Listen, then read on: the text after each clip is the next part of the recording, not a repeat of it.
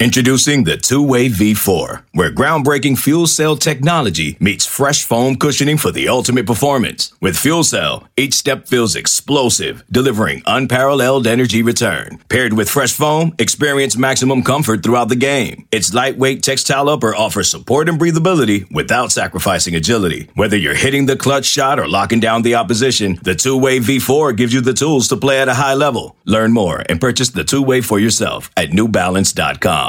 Welcome in, ladies and gentlemen, to another edition of the Go 24/7 podcast, an emergency podcast on this one only covering one topic, and that is former five-star tight end Arik Gilbert considering a transfer from LSU, considering opting out of the 2020 season.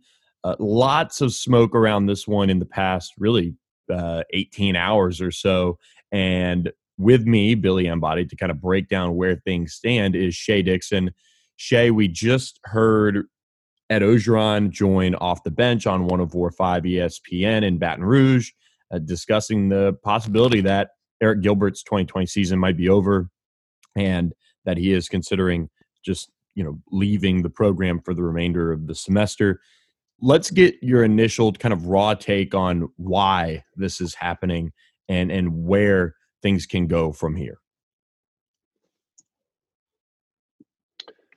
Yeah, well, look, let's start with what we've heard on really what was going on with Arik the past 48 hours. And we had heard rumblings through the year. He's a bit homesick, but never would we have believed that that would lead to him just leaving, potentially transferring out, certainly opting out for the remainder of the season. And now that's 2 games, presumably at least. It'll be Florida and then Ole Miss if that one sticks on the schedule, Billy. But it's one of those things to where I'm guessing it is a multitude of things. I don't think that playing the results have helped. I don't think that the other opt-outs have helped. Certainly that kind of opens the door, eases the decision in my mind for other guys to do the same. I think that right now the locker room's a bit fractioned, of course, between the guys who seem all in and others who have opted out. And then you look at things like Zach Von Rosenberg tweeted about. He said you have to think for the freshman just from a mental capacity. He got sold I'm a 5-star. I'm going there to play for 100,000 people, and none of that happens. And they were a national championship, and now we win 3 games. And now, look, I'm not saying that it's right or wrong, and that other teams are struggling and don't have kids opting out. So this right now is an LSU issue, and that's all that people listening to the podcast really care about is what's going on and why is it an LSU issue. And Orgeron talked about this morning. He said, look, I could give you his exact quote. He said he doesn't think that the locker room fell apart. He said, no, not at all. Look at how they fought. They fought the whole game against Alabama, he's referencing. He thought they had a good practice this week. And then Jordan T-Bob on the radio asked him if he thought there was some sort of disconnect going on or why are all these opt-outs? And he very matter-of-factly, he said, no, I don't think there's any disconnect. He thinks we're disappointed in how we're playing. But he said, quote, as far as the message from the staff to the players, I think we're fine. And then below that, right afterwards, when he was asked about the opt-outs, he got a little bit defensive saying that, look, and he said, here's what I'll tell you. A year ago, we were the best team in the country. And he said he'll find out who's really behind us. And whether, in his quote, we'll find out who really loves the Tigers. We'll be champions again. Wherever you're getting that, talking to T-Bob's question, he said he's not buying it. I'm not sure I'm buying that completely either, though, from O's end, because I think that clearly he's not going to say it. He's not going to say, look, that we have fraction locker room, that in just 2 weeks' time, I'm going to have to make some big decisions about firing people on this staff for why this season's gone the wrong way. And there'll be a bit of self-reflection, I'm sure, from O's end. And when I'm looking at it, Billy, it's the Terrace Marshall stuff. We understood, got it. People were upset about it. He's got a few games left. Why not play it out? He's going to go to the pros. Before the season, Jamar Chase, you understood it. He was a top 10 draft pick. It was an odd year. People were opting out and he did it. And you don't have to agree or not with these kids' decisions. But I think deep down, a lot of people understood it. This one, we don't have all the info on, but Terrace Marshall opted out of 3 games. Arik Gilbert just essentially opted out of LSU for 3 years. And this was someone who we paraded certainly around because we named him the top tight end in the history of 24/7 Sports over O.J. Howard. I mean, this was a guy that is supposed to be a complete program changer for LSU, was going to be this dynamic weapon on offense. Orgeron publicly in recent weeks has said, get the ball to Eric Gilbert more, get the ball to Eric Gilbert more. He said it after this past game when Eric Gilbert had 10 targets. And now I think it's starting to make sense, right? Oh, he probably knew that Eric was going through some ups and downs and publicly would back him. He's publicly today said if he wanted to come back, he would take him back with open arms, just like he did Neil Farrell. But the buzz we're hearing is that Eric's mom came over. She was here the past couple of days in Baton Rouge, Billy, with Eric. He met with Coach Joe on Monday and informed him of his decision. And now the expectation is he won't play against Florida and won't play against Ole Miss, and he'll return to Georgia for the season or semester or whatever you want to call it, and maybe just rehash and decide from there. We can tell you this. He's not in the transfer portal as of the time we're recording this podcast. We haven't heard he's going into the portal today. I think this is one that probably plays out for a few weeks before we hear something definitive from Gilbert's end. The thing for me that stands out probably about all of this and probably why it's coming to a head and has gotten to this point. And look, like you mentioned, Eric Gilbert got 10 targets against Alabama. It's not as much him not getting the ball. And I do think to an extent, especially the way Ed Orgeron talked him up in the offseason, how we talked him up, and deservedly so. I don't think we were wrong in doing that, or Ed Orgeron was wrong in doing that. You're missing Miles Brennan. You're missing Jamar Chase. You're now missing Terrace Marshall. You're missing all these pieces that probably would have opened things up for Eric Gilbert. Now, when he signed, we were just a few weeks away from everything falling apart in 2020 with the pandemic and all of that. And that certainly had an impact on a lot of things. But I just don't think the offense, and I do think there is an element of homesickness, don't get me wrong, but I do think the offense and where Eric Gilbert's role is at is not what he has been was sold in the recruiting process, to be honest. I think we've kind of seen that where Ed Orgeron has said, well, we want him to learn the tight end position first and kind of perfect that before moving him out to a wide receiver and flexing him out a little bit more, which he's done and in spurts this year. But when you call somebody, and talking about Ed Orgeron calling Eric Gilbert, really Calvin Johnson, he didn't compare the two in terms of physicality and things like that, and a future Hall of Fame NFL wide receiver. But he, in the offseason, talked about his role and how Scott Linehan had Calvin Johnson in Detroit. And that was kind of how LSU wanted to use Eric Gilbert. So I think there's been elements of how LSU has wanted to use him is not getting through on the field. And I think Eric Gilbert's also kind of considering that in his decision to opt out of the last two games. Yeah, I mean, it could be. And look, I'm leaning more towards everyone who knows Eric, he's a bit of an introvert. I think the whole season and how it's played out with every factor you could throw in there plays a role here. And maybe even a bigger one than the on-field stuff, because I think that over time, sure, he was getting more targets here on the back end. But as I said in the front thing, I think that all these other kids, regardless of their age, opting out makes it a bit easier for a kid like him to do it. I don't think he'd be opting out if nobody opted out. I think that with how the season's gone, that it's a bit easier for kids to just say, well, I've seen all my teammates do it, so I'm going to do it. And that has to be held accountable from a higher standard, right? I mean, Orgeron says it starts at the top with him. And I know you can't make every kid do exactly what you want them to do, but there's got to be some sort of stopgap here where eventually the bleeding comes to an end, right? And I've heard rumblings now. I couldn't give you a name that's a bigger guy that would opt out than Eric Gilbert, but there's some backups who, and I don't even know if it opt out, quitting, 2 games left, shutting it down. I don't really know what you want to call it, but there's rumblings of a couple of more guys that will do the same. And I think if I'm Ed Orgeron and anyone on that staff right now, I'm just hoping for the season to be over with, because you've got to be able to get into your recruiting mode of A, the current team, and B, the future, which signing day is in 10 days. You don't want to be dealing with all this crap right now when you've got signing day in 10 days. I mean, you've got to now double down explaining to the parents of all these recruits all of the off-field stuff that's already been in USA Today and everything like that, which is conversations they have to have with mothers and fathers and children or high school recruits, I should say, their kids. But now all this, what's going on? Why did your best player just leave? You're recruiting us there, and the offense is going to be dynamic. And we heard they're going to, as you said, chasing them can open things up. Well, the receivers out there, the Chris Hiltons, they all think they're coming to play with Eric Gilbert. Well, now you're not. And I don't think that means Chris Hilton or any of these guys are not going to sign with them. I'm just saying that they're having to answer a lot of questions that they weren't planning on, let alone being 3-5 on the year and potentially, finishing out with a couple of more losses if they can't get on the winning track. So it's, oh man, I just think that you'd love to press the reset button. That ain't going to happen. So LSU needs to get to the end of the season. They need to get through signing day, get through these final 2 games, and focus on the future because, and we'll talk about this more in future podcasts, Billy, but the scholarship numbers are a big issue right now. You can have Eric Gilbert leave. You can have, like I said, a couple more opt-outs. We saw Trevez Moore opt out earlier this season. Apu Ika transfers out. You don't get those numbers back, whether it's Eric Gilbert or the worst player on the team. If he leaves and he's an initial counter for you, it's all the same. They're part of your 85. You still can only sign 25. They're hovering right around 60 guys that they kind of have available right now, like guys like Brennan.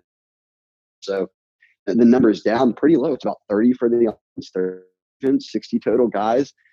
And then Billy always talked about, he's got to re-recruit this team because you could have kids go pro. That happen, and you still can't go over 25. So they're going to be in the 70s again next year in the scholarship situation. You then have injuries, or what happens if more kids leave, and it's tough to make that up. You're looking at a plan where LSU is having to roster manage right now for 2 years down the road, because that's when the first time you're going to be able to get back to the end of the 80s and be able to make tough cuts and stuff like that. This year, yes, it was tough. And they had one game where they had a positive test and a handful of guys in quarantine, and they couldn't even play. They had to postpone the Bama game and ultimately make it up. So the scholarship situation for me is quite troublesome. And I know that's something LSU obviously worries about, but it's just the reality of, as more kids keep leaving, your number isn't going up. You can still just bring 25 more people onto this team, and that's going to bite them next year in terms of the depth they would want to have, and they won't be able to have. Yeah, it like you said, getting to the end of this season is the best thing that can happen to LSU, and they've got to deal with signing day during a game week too, which, look, last year they led up to signing day, or the early signing period, by playing in the SEC championship game. And even then, that was, as we're recording the podcast today, a year ago exactly today, when they beat Georgia in the SEC title game. And they had those roughly 10 days or whatever before the early signing period, but they're also undefeated. This year, you've got a chance that you'll be coming off what would probably be, look, Alabama beat them up pretty good. Florida is a very, very good football team. I can't imagine they're going to be coming off of a good game over the weekend in the Swamp, despite how that series is normally gone, which is, one possession type of game. But this is not a normal year, certainly for LSU in that respect. So you've got that, and then you're going to come off of that game, and you're going to be right into the early signing period in the early part of the week while preparing for Lane Kiffin and Ole Miss to come into Tiger Stadium.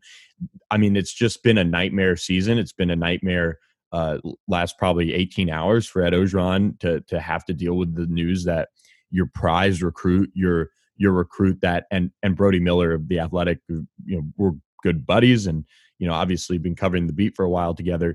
He kind of put it, perfectly, I think, in the lead of his article on all of this, which was a year ago. Eric Gilbert was that cornerstone piece during the season of LSU's rise to prominence and that rise to the national championship. They picked him up in the middle of the season in recruiting.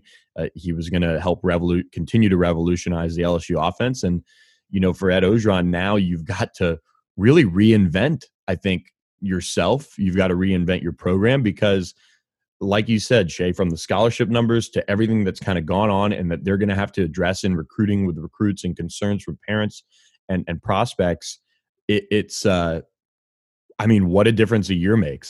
Forget the pandemic. I'm not clearly now, and there have been some things that have certainly affected the way this team has the makeup of this team has come together. But I mean, this team probably isn't that much better than it is this year, even in a normal year. I mean, maybe you have Jamar Chase, maybe you have Tyler Shelvin, maybe this, maybe that, but we're seeing that this team just probably wasn't going to be very good this year. And so now they've got to get their scholarship numbers together. They've got to get a very clear plan going forward on how to address the issues on this roster, because it's not just scholarship numbers, it's positional talent, and it's the future positional talent that at certain groups, I mean, you look at offensive line, you look at, I think, linebacker, when Derek Stingley Jr. leaves, I think we're seeing that the corner position could very well be one that is of a concern, despite what they've got coming in this 2020 class as of now. There's some serious concerns on this roster for the future, and it's not just numbers; it's just talent wise. Yeah, and look, I think you could look at all aspects of that and break it down. But I think one thing we've seen, at least it can help you out here a bit, is you've got to take more kids. In my opinion, they have to be talented enough to play here, but take the kids from Houston, take the Louisiana kids, take Jack Besh, Matthew Langlois, Jordan Gill. Like, this is not a knock at all on Derek Davis Jr. LSU doesn't need to fly to Pennsylvania to get a safety when Jordan Gilbert goes to high school on your campus. And that's just the bottom line. And I'm being as real as I can. And I think LSU sees that. Christian Harris, a great example. You can go get Antoine Sampson, Virginia, but why? You've got Christian Harris on your own campus. Double down on him. And I think we're going to see Orgeron move towards locking up. Louisiana has always been important to him, sure. And that often means the guys at the very top. But you've got to get knee deep into these evals of all these other guys. And I think eventually Edgerrin Cooper a year ago went to A&M. They would kill for Edgerrin Cooper right now. I just think they've got to be smarter with the guys in state, because those are the guys who can wait their turn, who will develop and aren't going to get homesick or aren't going to be itching to say, well, I should have never left home. I can go transfer back wherever I was going to go. These guys have always wanted to just play at LSU. And they're not going to be the type that are going to be bailing on you. I'm not saying take all Louisiana kids, don't go all over the country and flex your muscles.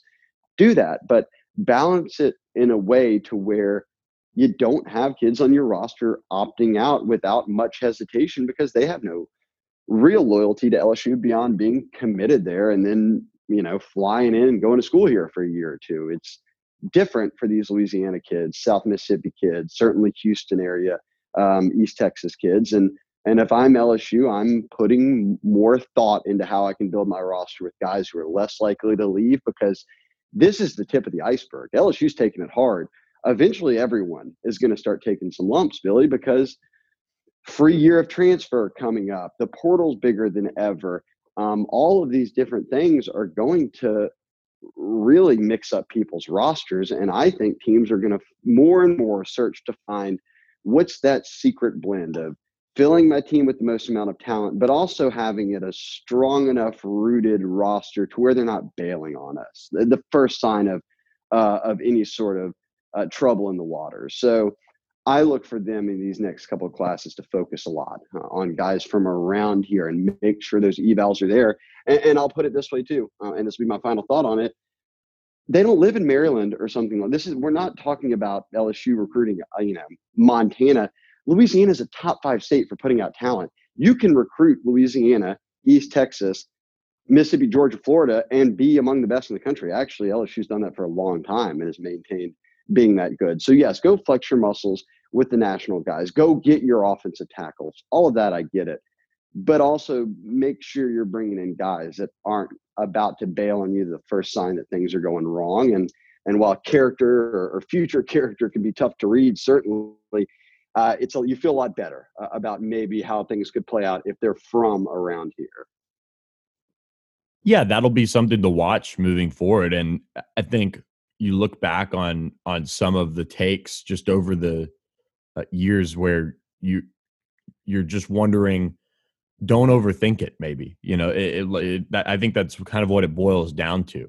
And you look at some of these players that they've brought in from out of state, or cut loose in the past. And we can go revisit that. I mean, gosh, it's been talked about ad nauseum, but that's part of the reason why they're, maybe in situations like this is they're just, and we talk about it on the board a lot, they're a little gun shy to offer the in-state Louisiana kid because, once you do it, it's got to be a committable offer, and you could end up with them committing on the spot, which basically happened with Matthew Langlaw and Jack Bech, which is that's fine. They wanted him, and those guys are more than deserving of the offers that they got. And it just makes a ton of sense for them to stay in the state and get players like that. And for many reasons, to keep the scholarship numbers up, because some of those guys do go elsewhere and play very well. Like right now on the back end at the safety position, do you think they would want Joe Fouché, who's playing well for Arkansas? Absolutely.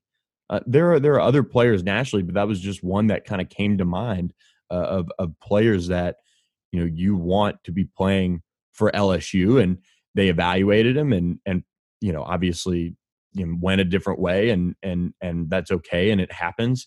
But they've got to just try to dig down just a little bit deeper, because there are sleepers every year that get out of Louisiana and they end up being very, very good football players elsewhere. It's something that they've got to address more than just landing the top high-end talent in Louisiana. So overall, it's been a rough start to the week for LSU. It started on Saturday night, of course. Look, LSU hoops is a bright spot for Tiger fans. So hold on to that, as we've got 2 more weeks of football season. We've got early signing period to get to. Guys, quick reminder before we sign off, though, a reminder to subscribe, rate, and review the podcast.